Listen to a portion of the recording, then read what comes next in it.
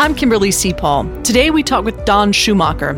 He's been a leader in the hospice and palliative care industry for over 30 years. Today we share his journey and we say goodbye to the president of the National Hospice and Palliative Care Organization. How do we become the architect of our own destiny? Throughout 2 decades of working with the dying, I think I've discovered the secrets to dying well in America. We must learn to build the pathways to our last chapter, to create the blueprints that reflects our individual lives and values. Knowledge is power, and if we desire a death that reflects our life, we must become the designer.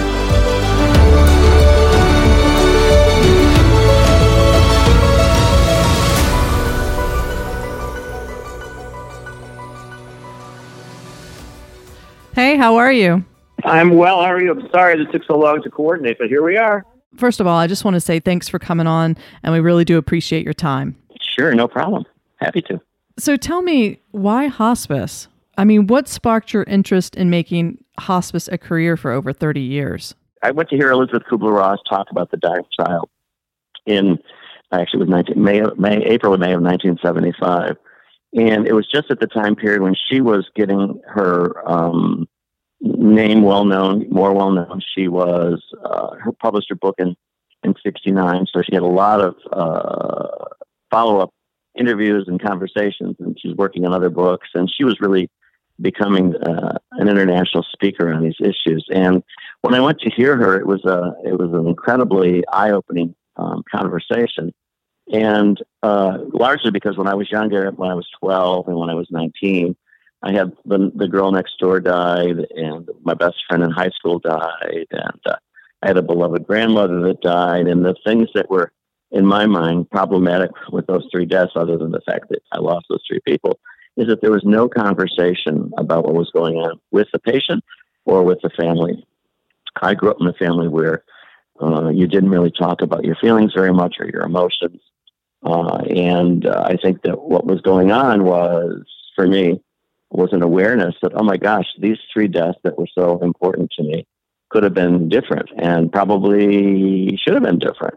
And what Kubler-Ross was talking about in that interview was dying, while difficult and painful and sad always, does not necessarily have to be tragic or a lonely and isolating experience. And so that's what got me interested in it. I was just starting my master's degree at the time. And I decided from hearing her speak and like lobbing it to my own experience, indicated to me that this is really where I'd like to put my psychological work together. So that is how it all happened. So tell us a little bit about your timeline, because you are not a physician or a clinical person in a kind of a hospice RN sense, but you finished your master's, and where did you go from there? I went to Boston and got my doctorate in psychology from William James College in Boston. At the same time that I was doing that, I was doing some teaching and training around issues that related to death and dying.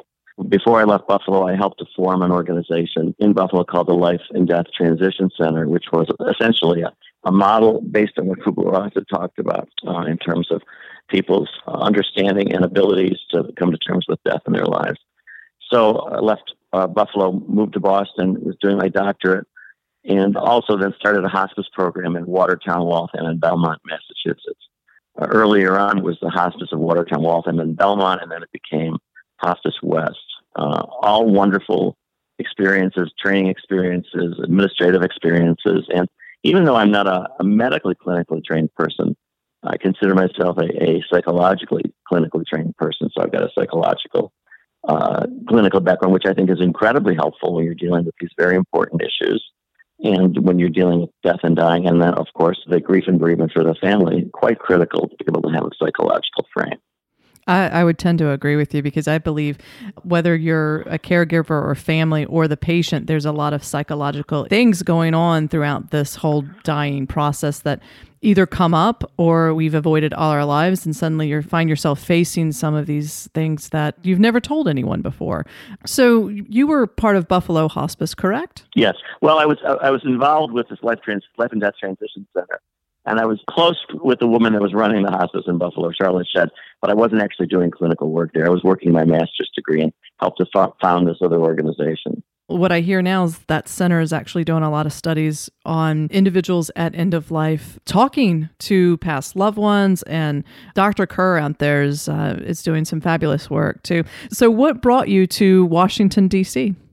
Well, the job opened up in 1997. They'd hired someone as the CEO, and I was still doing some work up there in Buffalo. And the job opened up again in 2002, and I decided I would give it a try. And I applied for it, and I did get it, and decided that I would make that the next iteration of my experience.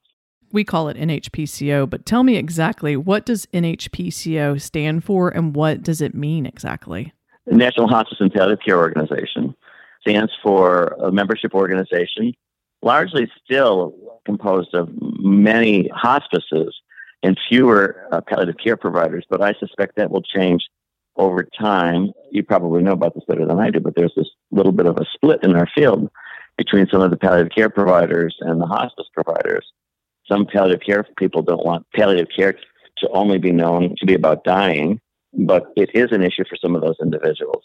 So NHPCO is the largest membership organization for hospice providers pretty much in the entire world. You know, there's about over 5,000 hospices in the U.S., and we probably have, I'm not sure how many, somewhere pretty close to 3,500 or 4,000.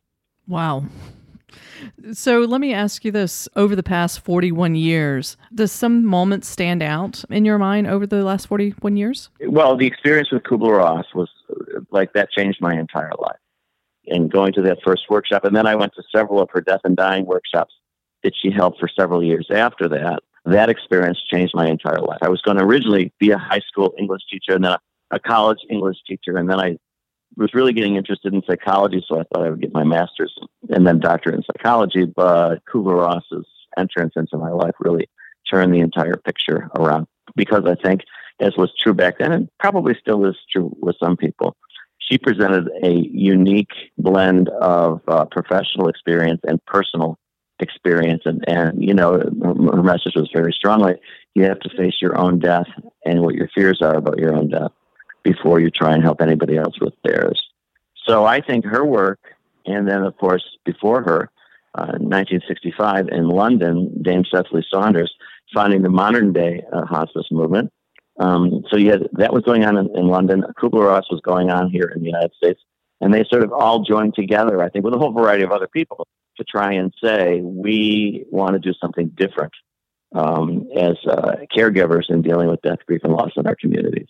That's amazing. So let's talk about the industry of hospice and palliative care. What stands out at some of the biggest victories for this industry? The biggest victory is the hospice Medicare benefit, which I was peripherally involved in. I'm still working in my small hospice there, but I was working with some people who were very involved in the conversation with Congress.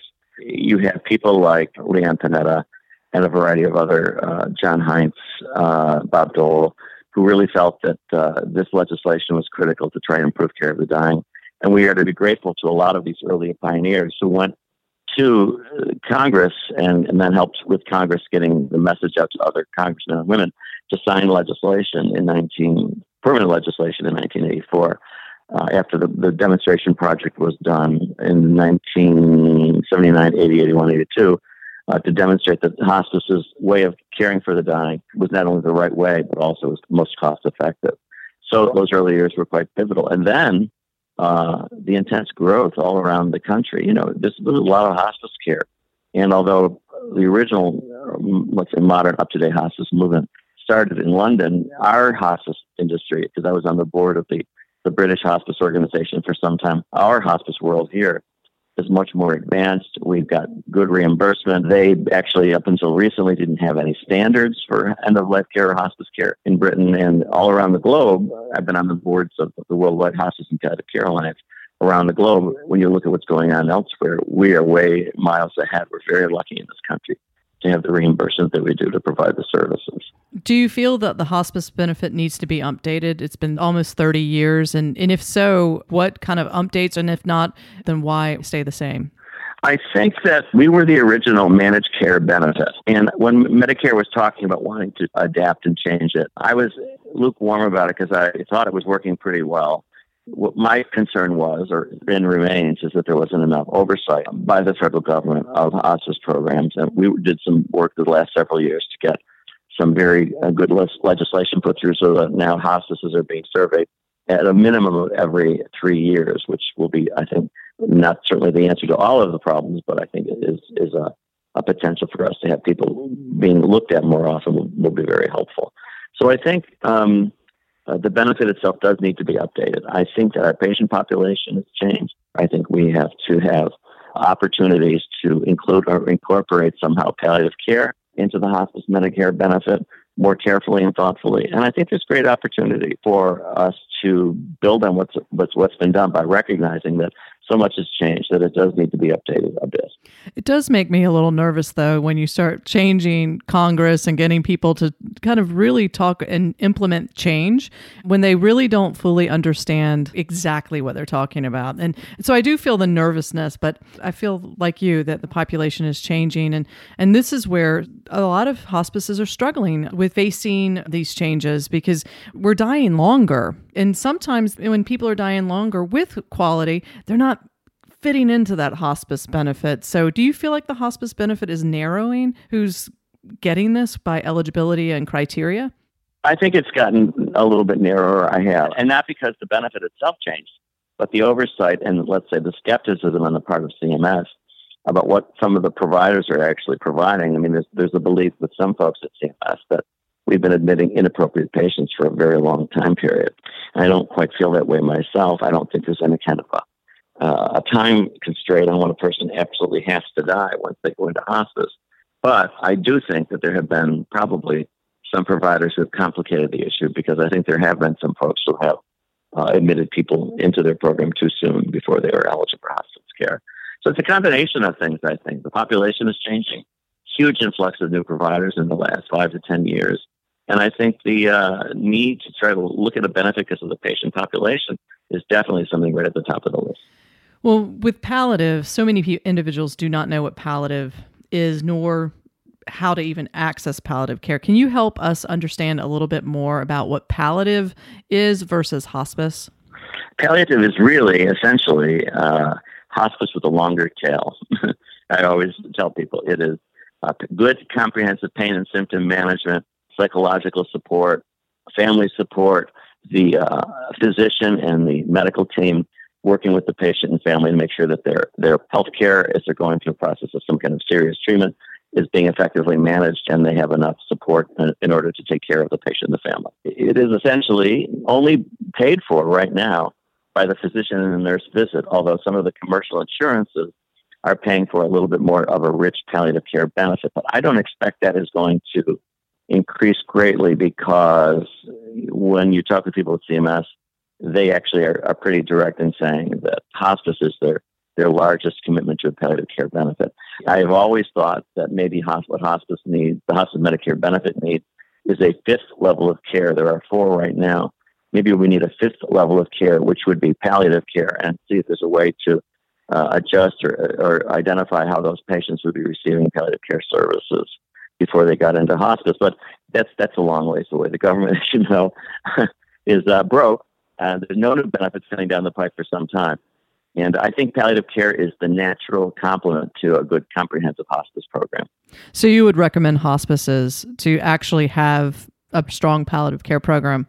Oh, absolutely. Every hospice program should have a palliative care program, because if they don't, somebody else will have it in your community. Absolutely. What advice would you provide local hospice organizations moving forward in such a interesting time, let's say? I mean, should they be focusing on their attention to position themselves in the future? And how do we do that with ACOs coming up, which is affordable care organizations? And how do we play and position ourselves to make sure that hospice is still growing in their momentum? I've seen a lot of great hospice organizations start being a little bit more conservative, and it makes me nervous. Well, the conservatism is coming from the increased oversight coming out of Medicare. And, I will say to you, I probably would have answered this question differently 10 days ago than I'm answering it today. I don't know after this election what is going to come our way in terms of redoing or trashing Affordable Care Act and ACOs and all of those things. Everything may be changing. in the next couple of months. What I think is really important for hospice is to develop a very strong strategic plan that is only at maximum 1 year, and to be as flexible and developing as you possibly can. You need to have at least one strong, good, full-time physician who understands the nuances of hospice and palliative care and who can help develop a palliative care program for you in your community. And you need to have a whole series, I think, of relationships in the community that will make sure those patients get referred in a timely fashion to the hospice program. So even though it's a little crazy right now, I think that hospices have an opportunity to go out there with a strong complement to their community and get good referrals and support, and making sure that they're admitting the patients, especially now that the benefit has changed in terms of the first 60, the last 60, and then the last 7 days. I mean, I do think that people need to be really thoughtful about what they're admitting. So right there in Washington, something called Death with Dignity passed. What is your opinion on medical aid and dying when it comes to hospice care at the end of life? What is your opinion on that? Well, my opinion these days is there is a really important individual patient choice that needs to be afforded to people. And I do think we're going to find every state in the country eventually will have opportunities for people to do PAD. But it's not something that I think it can be forced. I think it's going to evolve naturally as time goes on. The baby boomers always have wanted to have control on their health care, and they may now see this as a way for them to have ultimate control over their lives. So I'm a little back and forth on it, I guess, but I think it's going to naturally change and develop over a period of time. I think there are 5 states now, and I know a lot of them have it on their agendas for their legislative sessions coming up. So it's going to be a very interesting time. Do you think hospices or organizations are going to have to get on board where it's already passed those states? I don't know about getting on board in terms of actually providing it, but I think what they need to do is help the patients and families make their choices and decisions about what it is that they want. You know what? I never hooked medical aid and dying with the baby boomers, and I think you make a very valid point about maybe this is some of that. I mean, because we think the baby boomers were going to change how we face end of life, and maybe they see this as a way that we're able to, or they are able to do that. I think that's probably very true. So tell me a little bit about your future. How do you see 14 years, right, at NHPCO? Yep. And so what's around the corner for you? I don't think you're going to ever leave the death and dying industry, if we call it that. So what do you see you doing in the future? Well, I also am working on a book. Some of it's connected to what we were just talking about. Some of it's very different. And I'm going to be doing a lot of consulting. NHPCO has a NHPCO Edge now, which is our consulting division. And so what I'm going to attempt to do when the new CEO is identified is to form a contract where I can go out and do education and training with hospice programs, largely with the CEOs and their boards, and improving the strategies and being effective in their communities. So that's really what I've loved doing, the speaking and the training that I've done the last 14 years with the nation's hospices around these very important strategy issues in communities. So I want to continue to do that as a part of the NHPCO consulting business. And then I'm going to play with my grandchildren is what I'm planning on doing, yeah.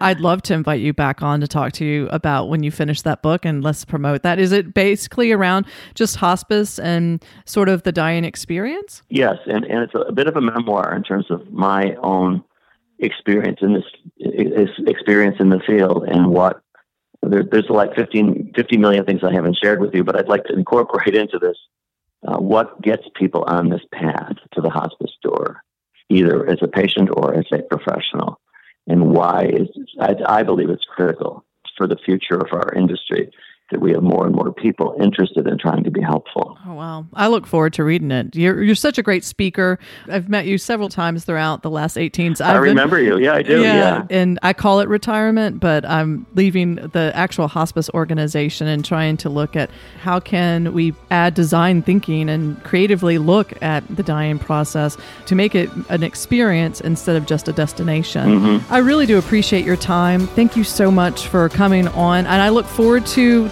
let's talk about the book down the road. Sure, and if you need more feedback after you have a chance to listen to this, just give me a call back. I totally will do that. Thank you so much. You're welcome. Bye-bye. Bye-bye.